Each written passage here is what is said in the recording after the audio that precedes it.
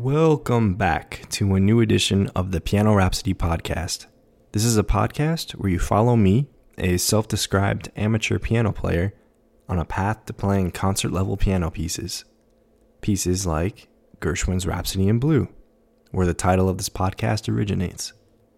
Each week, we take a look at one of the pieces that will get me to that goal, exploring the bones of the piece and the history surrounding the era, with the end goal that we will all walk away appreciating the piano and music in general just a little bit more.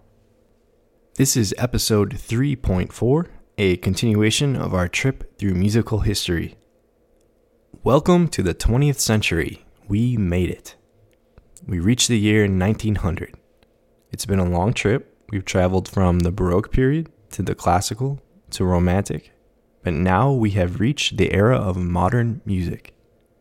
And since this is probably the most interesting time span of music to us, and the music is incredibly diverse, we're going to split this period up into 3 weeks, each week focusing on a different movement of modern music that could essentially exist as an era all on its own.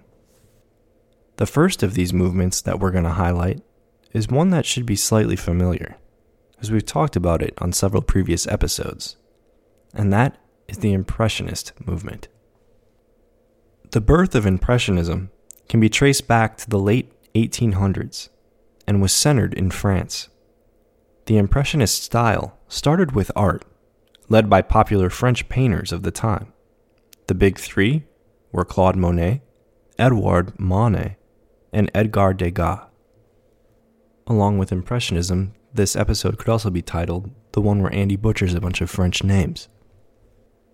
The general idea behind their painting style was that they dismissed the rules of previous artistic form and instead developed new textures and techniques that focused on natural subjects seen in everyday life, with a new emphasis on light and color. Impressionist composers borrowed this mindset and adapted it to their own music. The major influencers of Impressionist music were our old friends that we discussed during the last unit, Claude Debussy and Maurice Ravel. Even though they would both heartily reject the title of Impressionist, and Debussy would probably call me an imbecile. Following the trend that happened during the Romantic period, the Impressionists went one step further in breaking away from the rigid structures of the Baroque and Classical periods. They were even more liberal with their usages of rhythm, preferring flowing rhythms evocative of water, sunlight, and moonlight imagery. This falls right in line with one of the major themes of Impressionism that we spoke about in previous episodes, a focus on nature. They also one-upped their earlier Romantic peers by exploring different tones and scale systems. Impressionist music not only makes use of major and minor keys, but explores whole tone, pentatonic, and other modal scales. This also leads to interesting harmonic choices that introduced new sounds, like chordal harmony, which are chords built on the idea of fourths, as opposed to the more traditional chord structures like thirds and fifths. In addition to nature, this era also had a peculiar curiosity with mythological subjects. One of the more famous examples is a work by Debussy called Prelude to the Afternoon of a Faun. And no, that's not like baby deer fawn. It's Faun, referring to those mischievous mythological half-human, half-goat creatures. Think like Danny DeVito in the Disney version of Hercules, or Mr. Tumnus in The Lion, the Witch, and the Wardrobe, or those little fawns in Fantasia who play with the Pegasuses. Pegasuses? Pegasi? They both sound equally wrong to me. The Impressionist composers did not only use music to create imagery, but used literal words as well, with the concept known as extramusicality. They named their pieces with descriptive titles and included evocative descriptions within them. If we jump back to the Prelude episode of Debussy, where we talked about Des Pas sur la Neige, you might remember that Debussy included descriptive instructions, like, the rhythm should have the sonorous value of a sad and frozen landscape, and a tender and sad regret. These kinds of instructions are much more colorful than the typical one-word adverbs that were more commonplace before this movement. Speaking of Debussy, which would be impossible not to while discussing impressionistic piano music, we're going to experience our first composer repeat in this podcast this week, and look at another small piece from Debussy. Which I know is early, but it's fine, because looking ahead at all the other composers and topics I want to talk about, I don't think we're going to squeeze in more Debussy on this podcast during this year.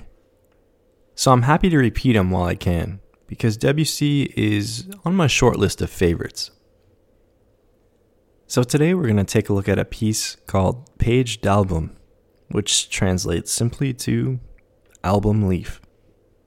An album leaf was a short, usually one-paged piano piece that would fit neatly into an album or an autograph book, which is fitting because this piece actually has a very noble origin.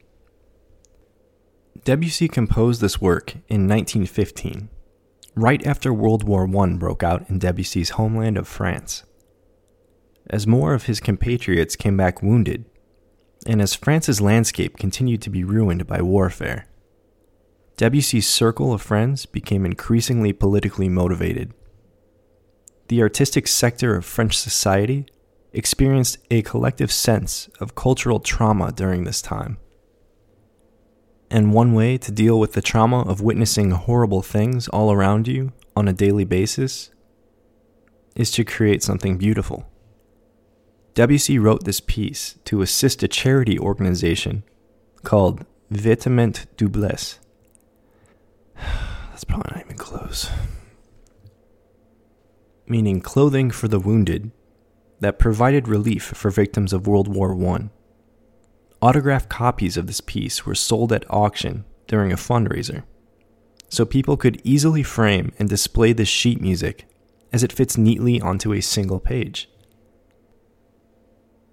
Afterwards, Debussy ended up dedicating this piece to his wife, Emma, for her birthday, which suggests it has a theme of love behind it. Because of Debussy's contributions like these in raising money for the war efforts, he became known as a composer for the people, elevating his popularity and status for years to come. Unfortunately, Debussy did not survive to see the end of the war, but his legacy still lives on, even to this day. So while this may be a late-era Debussy composition, this is usually one of the first ones that piano students will encounter.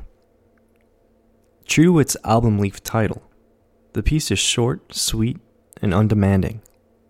It's a great entry point to the Impressionist soundscape, representing many of the elements that I listed previously. First of all, the piece is written with a key signature of 1 flat, which I would argue is written in F major, because it happens to be the chord that the piece ends on. Not a 100% surefire rule, but I think it's a strong argument. But having said that, the rest of the piece doesn't really lend too much support to my claim. As this is a typical Impressionist piece, there are chord progressions and harmonies that borrow heavily from tones outside of the F major scale. Within the first 2 measures alone, Debussy includes an E flat, D flat, and C sharp, all 3 outside of the F major scale. The rest of the piece follows this pattern as well, making it difficult to pin this piece down to a specific key. One of Debussy's signatures is flowing, dreamy, repetitive passages that sound almost trance-inducing. This is a very short piece, so they aren't quite as extended or pronounced here, but there are several areas where you can get a sense of his style that can be found in many of Debussy's other works.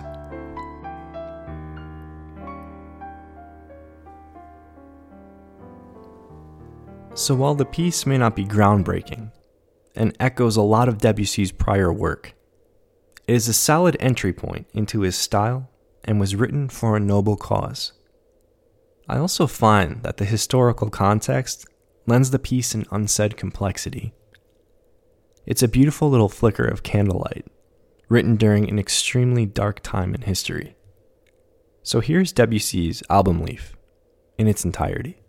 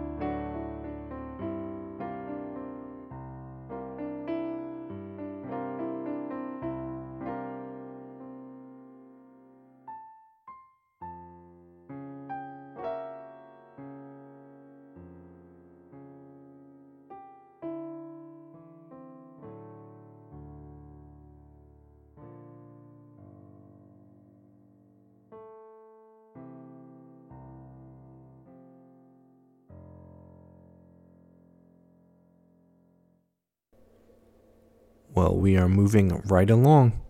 Let's keep that train going and, well, actually, now that we're in the modern age, we can take a plane now.